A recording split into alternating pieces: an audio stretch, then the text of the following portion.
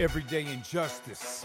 Too many wrongful convictions. Corruption has infected the criminal justice system, leaving too many people helpless, fighting for their lives. Instead of receiving justice, people suffer. Is that why they say justice is blind? Hello, and welcome to the Everyday Injustice Podcast. I'm your host, David Greenwald. For the past 10 years, we've operated Vanguard Court Watches in California, including San Francisco, Sacramento, and Yolo counties. Our goal? Expose everyday court injustices, and now, more broadly, shine a spotlight on injustices in the entire criminal justice system, in the form of wrongful convictions, police and prosecutorial misconduct, and mass incarceration. This podcast hopes to take it a step further and highlight criminal justice reform on a national level. Everyday injustice.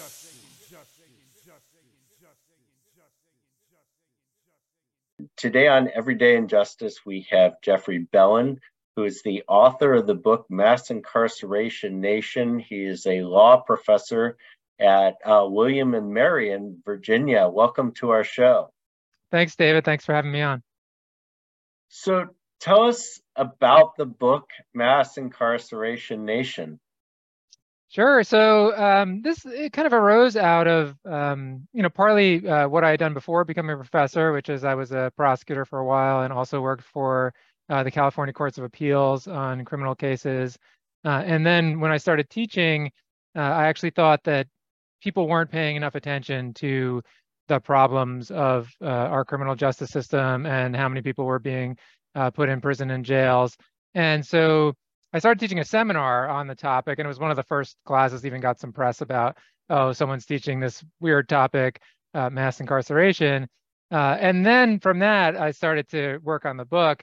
And what's interesting is that by the time I've written the book, people had started to notice the mass incarceration problem is no longer like a new phenomenon. But even with that, so the book has just come out recently, but even with that, I felt like I had a different perspective and something different to say about it. And I also think kind of unfortunately, we're sliding back, although there's been a little progress recently in the last couple of years. I think we're sliding back into familiar patterns that led to mass incarceration and might mean that without kind of consistent attention to the topic, will lead to us kind of staying at the high rates that we have now. So what would you say your big takeaway is if you had to sum up your book? Yeah, so one thing I'll say this. I mean, one thing that's a little different about my book, especially to some of the popular press books, is I don't try to simplify it. And so there's not there's one thing that's the problem of mass incarceration. If anything, what I say in the book is there's actually a lot of different causes, and that's why the problem is so big and gotten so out of hand. It's that, there's not, and there's not kind of one American criminal justice system. There's actually, 50 if you think of the states, 51 if you think of the federal system. And then even within the states, there's, thousands, because each county has a DA and each city has a police department. And then there's a parole, office, like in California, the parole department is a big part of the story. And so there's just a million different things going on. And it's all of these systems, and importantly, all of them working together. So kind of police, prosecutors, legislatures, judges, parole officers, kind of because they're all on the same page, they were able to do so much, like accomplish so much in terms of putting people in prison and jail.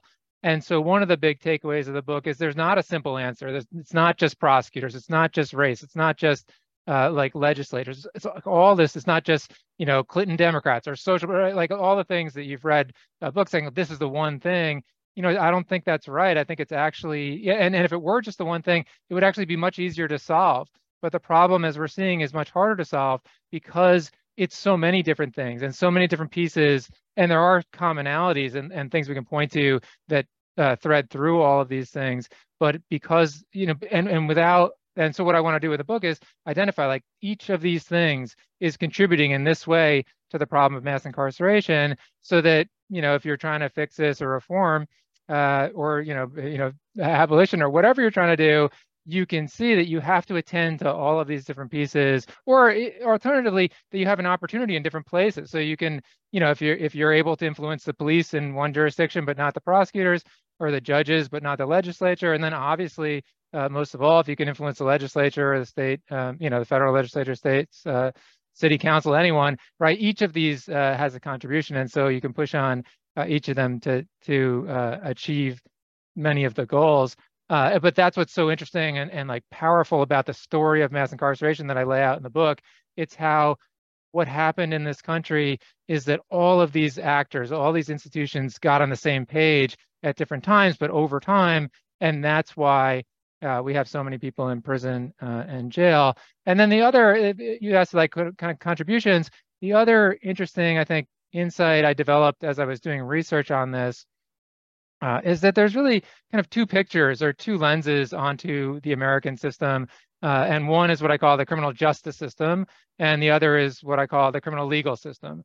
And the criminal justice system is like the paradigmatic example are like homicide cases. So someone, say your neighbor gets killed, and then the police identify who they think did it and arrest that person, and there's prosecution, and kind of imagine like everyone in the community is interested in that case. And there's a sense the family wants justice and all this. And so that process of deciding, is this person actually responsible? And then what should happen as a result? I think that's fairly described as the criminal justice system. And then there's another part of our system that's nothing like that. And the typical example is drug crimes. And so there, the government just says, we want people to stop using drugs or selling drugs or a combination. And so we're going to make this illegal. And then, as you can expect, like not everybody listens. And so people keep using drugs and things like that. And then the government starts arresting people. And because everybody's, it's everywhere, there's a lot of discretion in the system, and that plays out in predictable ways. And then you get the, people that are selling drugs in America start to be put in prison. That was a big part of the mass incarceration story, this like crackdown on a war on drugs. And it's not just the policing, but the change in the attitudes for the prosecutors and judges and legislatures about these crimes. And so that generates a lot of people going to prison and jail over time. And that I call the criminal legal system. And what happens a lot is that people arguing about this in this space, they're kind of talking about two different things. So some people, if they're trying to support the status quo or argue in favor of something, are thinking about the homicide case, and the people fighting against that are thinking about the drug cases. And it's important to keep these two things separate. The criminal legal system, which really grew from 1970 to today, we just all in on this idea that we're going to use criminal courts to try to stop people from using drugs, stop people from drunk driving, stop people from committing domestic violence, stop people from weapons possession. And you can see, even as your listeners listen to this, they're going to hear like, well, that crime I like, that crime I don't like, that, right? But that's part of the story. We kind of compromise as a society on like, well, we couldn't decide exactly which thing to focus on. Well, just everyone, like we're going to focus on everything together. And the answer was, we're going to make these things criminal offenses, and we're going to put you in jail and prison if we catch you doing it. And that was a big expansion. It used to be we just were putting people in prison and jail, not, this is exaggeration, but mostly just for criminal justice things, forcible rapes, homicides, things like that. And now we're still doing that, and those sentences have gotten longer.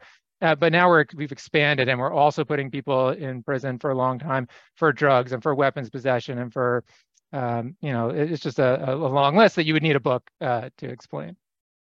And it seems like, that distinction between the criminal justice system and the criminal legal system is a good way to kind of think about things, even though, I think there's some bleed over between the two. But, one of the things that, as you were talking, we send interns into the courtroom, and often what we're asking them to look at is what we don't call this, but we refer to it as kind of everyday injustice, but you're referring to it as kind of the criminal legal system. Yeah, and this was an insight I had as a prosecutor, and it was that a lot of the cases, like the volume of cases, are these drug sales and gun possessions. Like most of the cases are like that.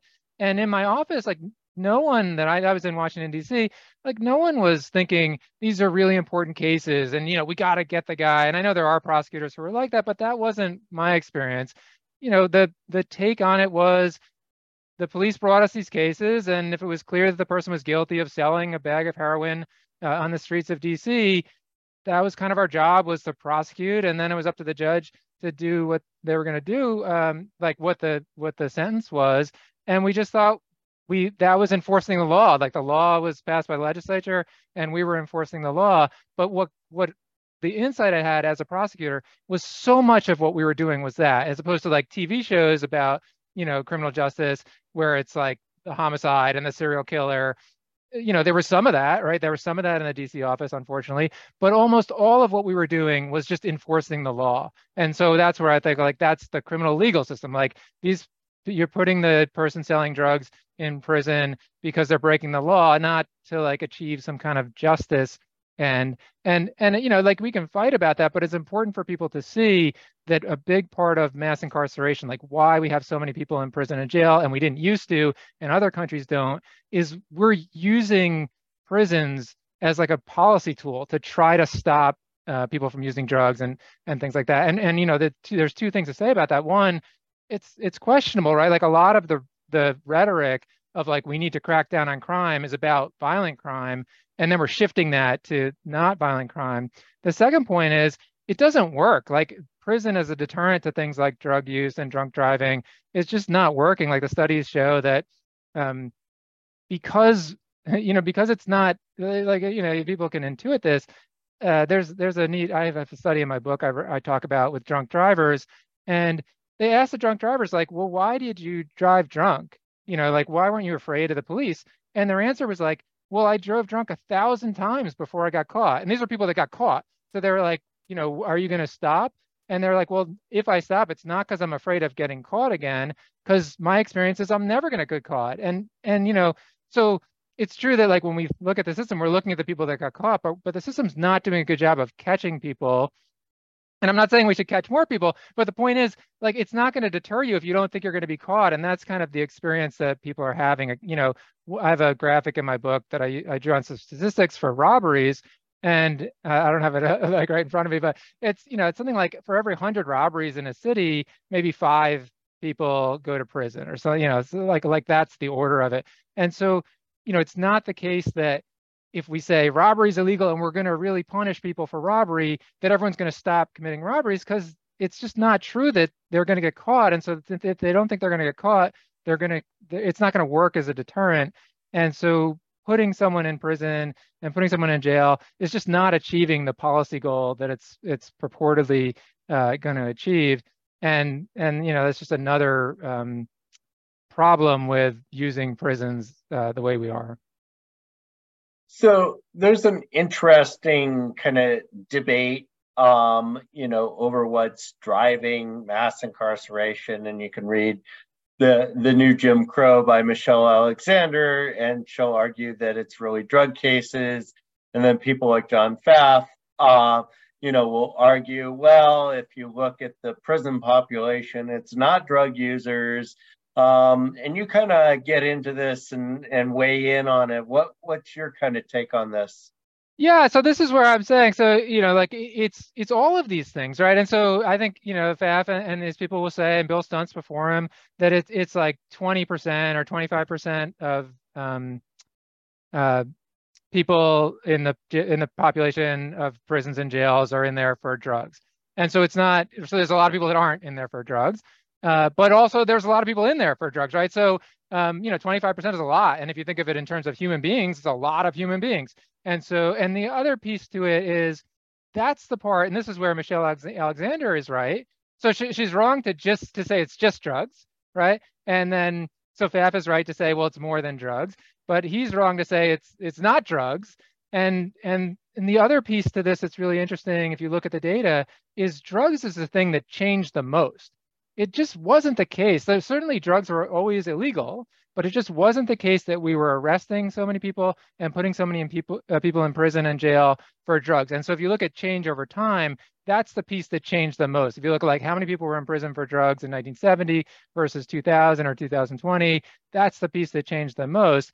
And it's also the piece that I think people perceive as the easiest to fix, right? In terms of if you tried to get a legislator to change something, if you want to say, like you've heard my argument so far, it's like, should we address, like who should we pick first as the easiest target to release some of the pressure on prisons? I think drugs would be an obvious answer.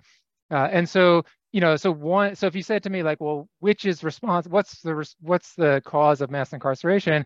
I'd say there's a lot of causes. One of the causes is the drug war and all the people that we're putting in prison and jail for drugs. It's one of the causes, but it's not the only cause. So Pfaff is right about that. And Michelle Alexander is right that it's a big deal and something that's really important. And it's also one of the things I talk about, the problems with the criminal legal system is it's full of discretion points. So if you say to your local police, if you think about your local police and what they're doing, if there's a homicide in your town, they get a call, there's a body, and they investigate. And if they catch the person, they arrest them and they're charged. And it's kind of a clear path to what happens in a homicide case. So there is discretion in the case, but it's channeled, right? There's clear, the police aren't going to say, well, we caught the murderer, but we don't care. We're not going to bother for race, or, they're going to prosecute that case if they catch the person. But for drugs, it's not like that at all. For drugs, the police sit around and they say, let's go catch some drug people if they have free time. And this is how it was in DC. There was a squad of police officers, and they had an undercover officer and a bunch of people that would be in uniform, ready to swoop in. The undercover officer would go to wherever and buy drugs, and he would buy drugs from someone, and the police would swoop in and arrest that person. And the DC police could catch as many people as they wanted selling drugs, just depending on how much resources they devoted to that. Because there's just, in big cities, there's always people selling drugs. And notice, there's discretion there that you won't even see, right? Would the DC police go to the Georgetown campus and do this? No, right? They would pick where they would go to do it. And so the criminal legal system gives you tons of discretion in choosing who to target. And one of the things I talk about in the book is the way this, even if you put aside kind of the things that we know that are there, like racism and corruption and things like that. Even if you put that aside, the discretion is going to leak in the direction of the easiest targets, right? Like, who can the police get easiest? And so one thing the police will say, if you talk to them about race disparities in drug arrests, they'll say, well, when we arrest people in public, or we go do our drug sting in the public park, and that's, it's this race is who we're catching in the public park. Well, okay, but why are you going to the public park, right? It's all influence. And there was well, that's easier. It's very hard for us to do drug stings on the Georgetown campus.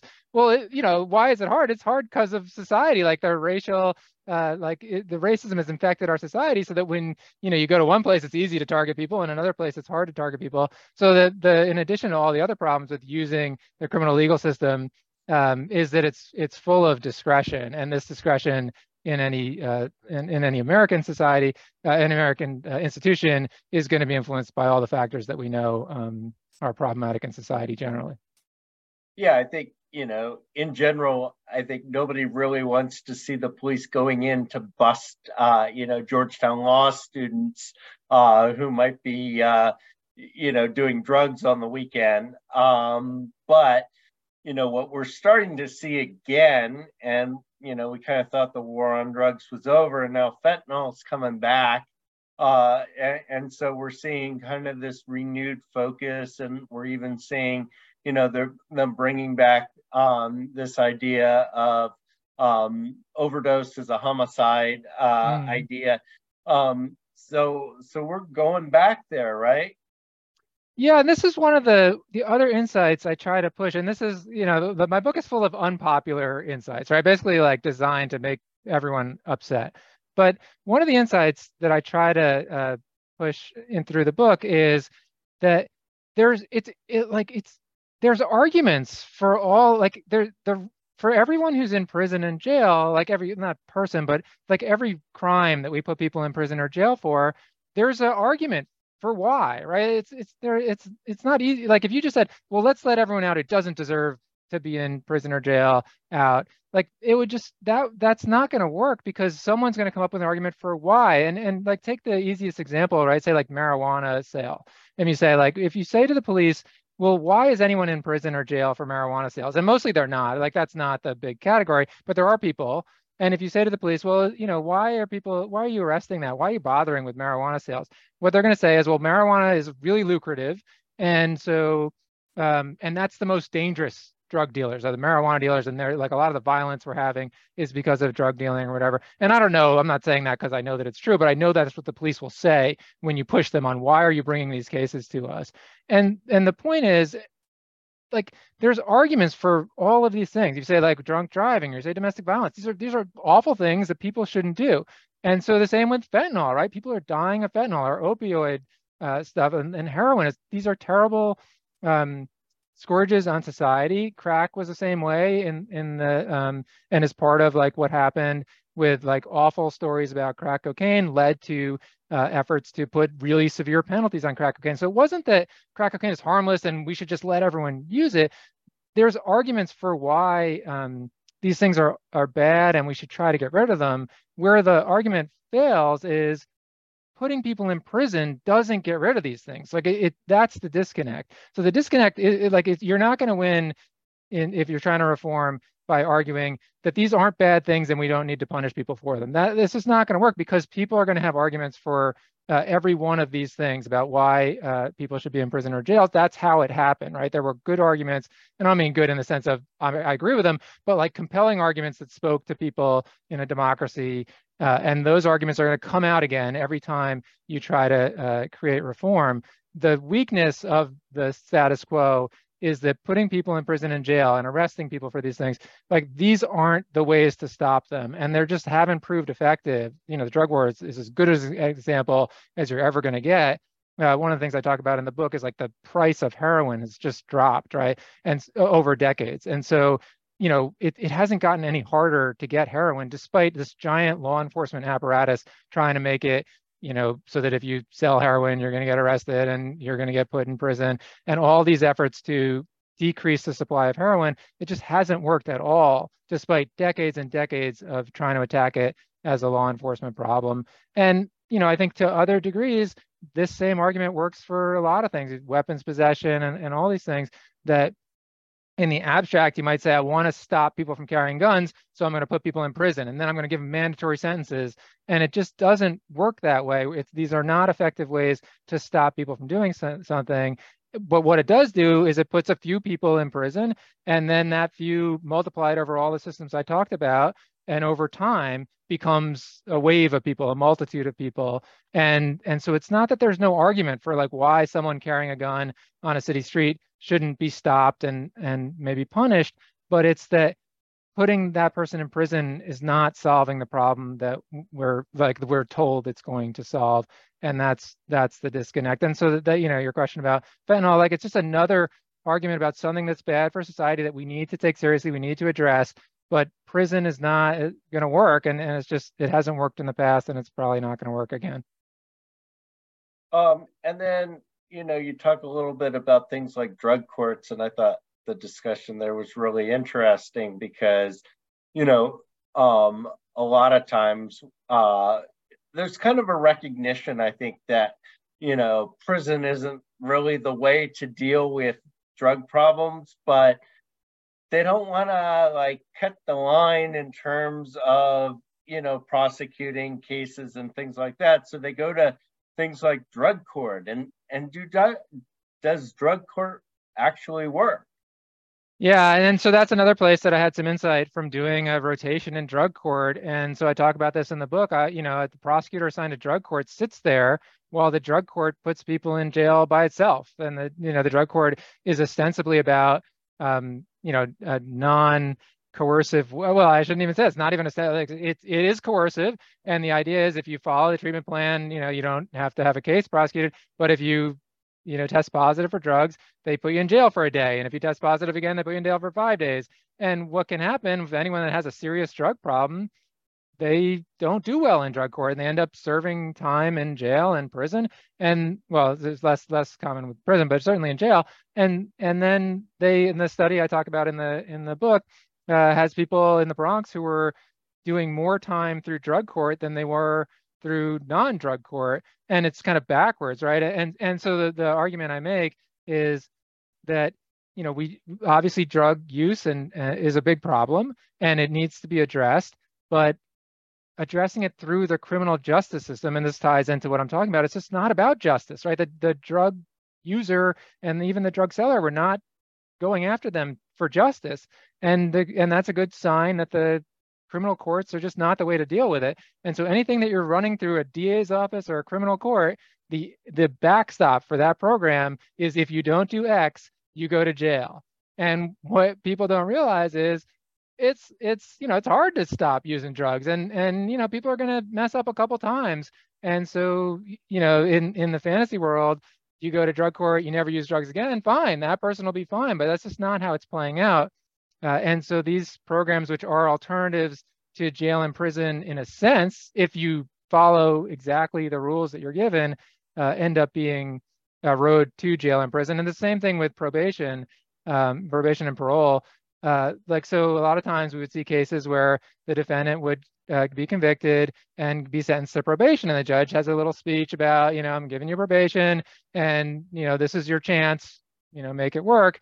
And then a month later or 2 months later, the person gets arrested, and now the judge says, I gave you a chance, and now you're going to prison. And it's kind of just being in the system.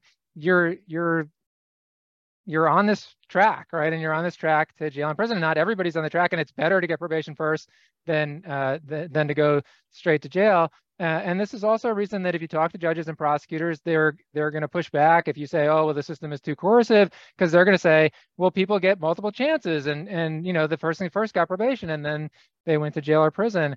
But it's just the wrong lens to think about things. What we have to think about as a society is putting people in prison and jail right? Like, is it morally right? And second, is it a way that we're accomplishing anything? And when you step back and take in the big picture like that, you're going to see that it's not. We're not accomplishing things through putting people in jail and prison. And so we need to stop, right? Like that's how, and obviously there's different cases and different scenarios where it may make sense, but it's one of the stories that just haunts me is the story about this defendant. You might have heard of it because it got some buzz, but he was a big fan of Larry Bird. And I can't remember exactly. You'll impress me if you know Larry Bird's jersey number, but say it's like 30, something like that. 33. Oh, okay, yeah, wow, okay. I had no idea you would know that. Okay, so the guy got 30-year sentence, and he says to the judge, I'm a big fan of Larry Bird. Can you make my sentence 33 years? And the judge says, oh, okay, great. Yeah, like if you want it, I'll give you 33 years. And it's just so backwards, right? Like we should be so resistant to putting people in prison that the idea that we would change someone's sentence to match Larry Bird's number is just like, indicative of like how we're just thinking about prison the wrong way. And it really has to be thought of as the last resort that we're resistant to use unless we're sure we're getting some benefit from it. And that case is just rare. It's rare to see any kind of any studies that suggest that we do get benefit from it. And I do know that like there are some cases where it does make sense, but mostly it doesn't. And that's kind of the backward system we're in, where it's like you have to justify not putting in people in prison rather than you have to justify putting them there. Yeah, I mean, you just reminded me of a case we just heard in the last couple of weeks where somebody had been convicted or pled more likely to a burglary charge, and they were put on probation. And even though drugs had nothing to do with the underlying offense, there was a provision in there that they couldn't do substance abuse, and they were required to do drug testing. They come back positive, and now all of a sudden they're going back into custody. And the defense attorney's like, that shouldn't have even been put in there in the first place. This was not a drug case. And so this person, pled to avoid jail sentence and then ends up going in through the back door. And that's very common. And that's one of the other things that I've stressed in the book that people don't talk about. But it's hard to get exact data, but the way I estimate it in the book, it's about a third of the people going into prison are going in because of violations of probation and parole. And it's just a piece of the system that no one's looking at, because there's a lot of people that really focus on prosecutors and a lot of people that focus on, the first crime and things like that. And so you think, all right, the person got arrested for this, the sentence was this, they pled out, whatever happened, and now that case is over. Well, it's not over because you're on probation. And like you said, you've got all these conditions in your probation. And that's the same with parole. Parole, tons of positions and tons of conditions, and you can be searched and all this stuff. And so, the like California is a good example of this, where you are. The parole system for California was a big part of how California, this progressive state, ended up with a huge prison population. A big part of that was people on parole. And California's a weird story because like you actually can't get parole to get out. You just get parole like lopped on to the end of your sentence. But people on parole in California who were getting violated after they were out and going back to prison, and just a huge chunk of California prisoners were being placed in prison for parole violations. And if you just look at the initial process, like you said, the front door, you're going to miss that. It's the back door is a huge chunk of mass incarceration as well. And just another thing to think about, right? Like what is going on there? In a lot of these cases, it's just something like what you just said. Someone uses drugs, tests positive for drugs, and now they're going back in. And that's not about justice, right? That's about you didn't follow the rules. You didn't follow the law, and so now we're going to put you in prison as a way to try to stop you from using drugs and make you follow the rules going forward. But if you step back, you say like, well, what are we doing? It's not about does this person follow the rules? It's about, as a society, we're getting anything out of putting human beings in prison for situations like this, and usually the answer is no. So there's a general perception, I think, that the reason the incarceration rate is so high in the US is because our crime rate is high. And yet, if you look at the data, especially longitudinal data, you see that incarceration is really detached from increases or decreases in crime. Can you talk a little bit about that? Sure, and this is a hard point. And when I talk to audiences about this book and this topic, the number one pushback I get from thoughtful people who are, receptive to the idea but cautious is they say, well, doesn't incarceration reduce crime, right? That's the hook that gets most, like, to the extent that Americans support the policies that led to mass incarceration, that's the argument that is most likely driving them, is that, well, maybe it's unfortunate, maybe, we're getting too many people, but overall, they think that incarceration is reducing crime. And it's tricky because the way I talk about it in the book, and I think most people agree with this, or maybe even everyone, every scholar that's looked at it agrees, that if you trace American mass incarceration to the beginning, the place you have to start is there was a crime surge in the 70s. And so the way I talk about it in the book is that it is a part of the story that there was a surge in crime in the 1970s. But it's not that there was more crime and then we started putting more people in prison. There was a blip of crime went up and then it went down. And we kept putting more and more people in prison. And the explanation there is that the crime surge led to a change in how we did our system, and it changed the laws, and it changed our attitudes to these things. And those laws and attitudes stayed even when crime went down. And so crime came back down, but we still had 3 strikes laws, and we'd gotten rid of parole, and we had determinate sentencing, and tough on crime politics, and we're doing the drug war, and all that stuff stayed behind. And one of the interesting things I show with the data in my book is that while at first the story of mass incarceration was a response to the crimes that people care about, burglaries, robberies, homicides, that's how it started. What happened when those crimes went back down, then mass incarceration became a story of drug crimes and weapons possession and DWI and domestic violence, kind of the things that police could find easily. That became the target and the place that we had more police now and more infrastructure for putting people in prison. And so that was just turned towards easier targets when there weren't as many murderers and rapists to find. The police just switched and said, okay, we'll do drug stings and we'll arrest the people that were getting called to the houses for domestic violence, and we'll do DWI checkpoints. And so they were able to kind of keep the prison populations high even after crime went down. But I think this is a critical point. If you connect, so it's not that crime leads to more people in prison and jail, because we don't catch everybody and all that. And obviously it does increase a little bit, but the police, whether or not there's crime, the police are able to, or crime in the sense of burglaries, robberies, and rapes, the police can always shift to things like drugs and weapons possession and things like that to fill arrests and courts. But what is true is that the more violent crime there is, the more the public is receptive to more serious laws and more toughness, and the less the public is receptive to reform. And you can see this everywhere, that everywhere there's reform, the next group or the status quo, attacks the reform by saying, well, look, there's more murders this year, therefore the reform is responsible. And so I put in one of the things I say in the book is, while there are ways to reduce our prison populations through just focusing on the criminal legal system and reducing the amount of people in prison who are just there because they broke the law, but also it's very important, if we want to maintain the progress that we've got and that we can get, to try to reduce violent crime. And there are ways to reduce violent crime that have nothing to do with the criminal justice system. But it's important to focus on those, because the history shows that if you have a surge in violent crime in America, you're going to get tougher laws, tougher politicians, tougher prosecutors, tougher judges, and we're just going to be right back. Any progress will be lost. And stories like this are everywhere.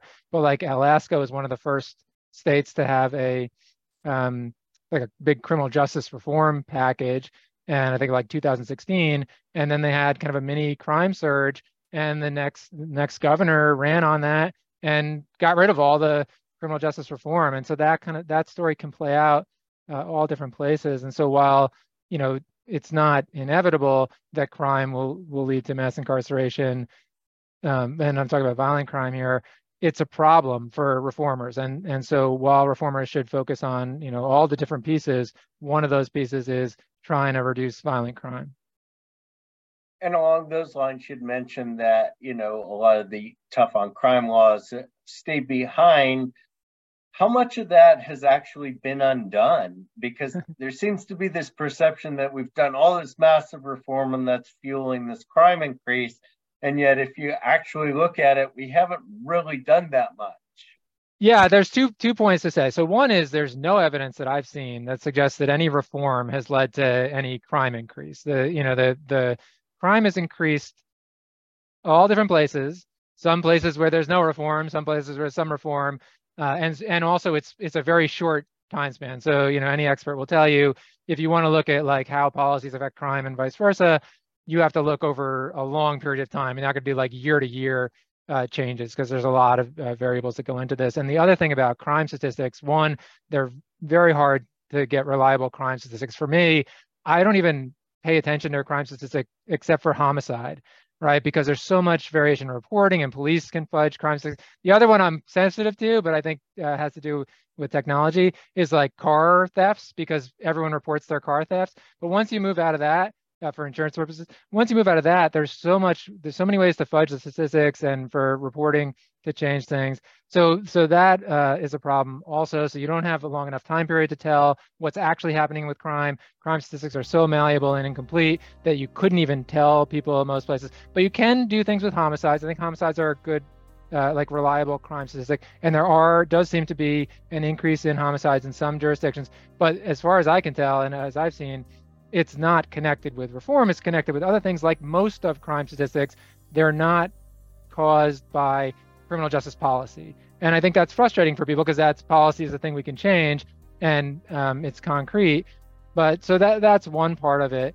And then the other part of why criminal justice policy is not going to be the answer to these things is what I was just talking about before. You're not, even if you do have an increase in homicide, there's not a solution to that except arresting the people that are committing the homicide. And that's hard, right? That's hard police work, and that's important, and we need to support those efforts. And that's what I said, that's the criminal justice system. But beyond that, if you say to the police, well, there's an increase in homicide, do something beyond arresting the people that are committing the homicide, that do something is going to become just like the New York City police did during stop and frisk, which was exactly a scenario. They had a spike in homicide in New York City, and New York City police couldn't catch the people. So they just started stopping everybody and seeing if anyone was carrying guns. And so you get stuff like that, which again, there's not good data to show that worked in any way. It was unconstitutional, had all sorts of racial implications. But there's not this clear connection between, oh, let's do the criminal justice policy that solves the homicide problem. It just doesn't work like that. And so it's a mess. But it does show that you have to, like, if you want reform to succeed, you should pay attention to violent crime as well. Well, we are out of time, but I wanted to thank you for coming on. Very interesting conversation. Those of you listening, Mass Incarceration Nation by Jeffrey Bellin. Highly recommend the book. A great read and a good, real survey of criminal justice reform and some of the issues that are coming up right now. Thanks, David. I appreciate it. All right, this has been Everyday Injustice. I'm your host, David Greenwald. Join us again next time for more tales from the injustice system. Thank you to George Powell and Norman Mousequake Barrett for the use of our opening, Everyday Injustice.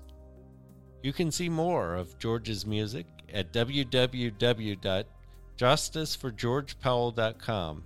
That's Justice for George Powell, all one word, .com.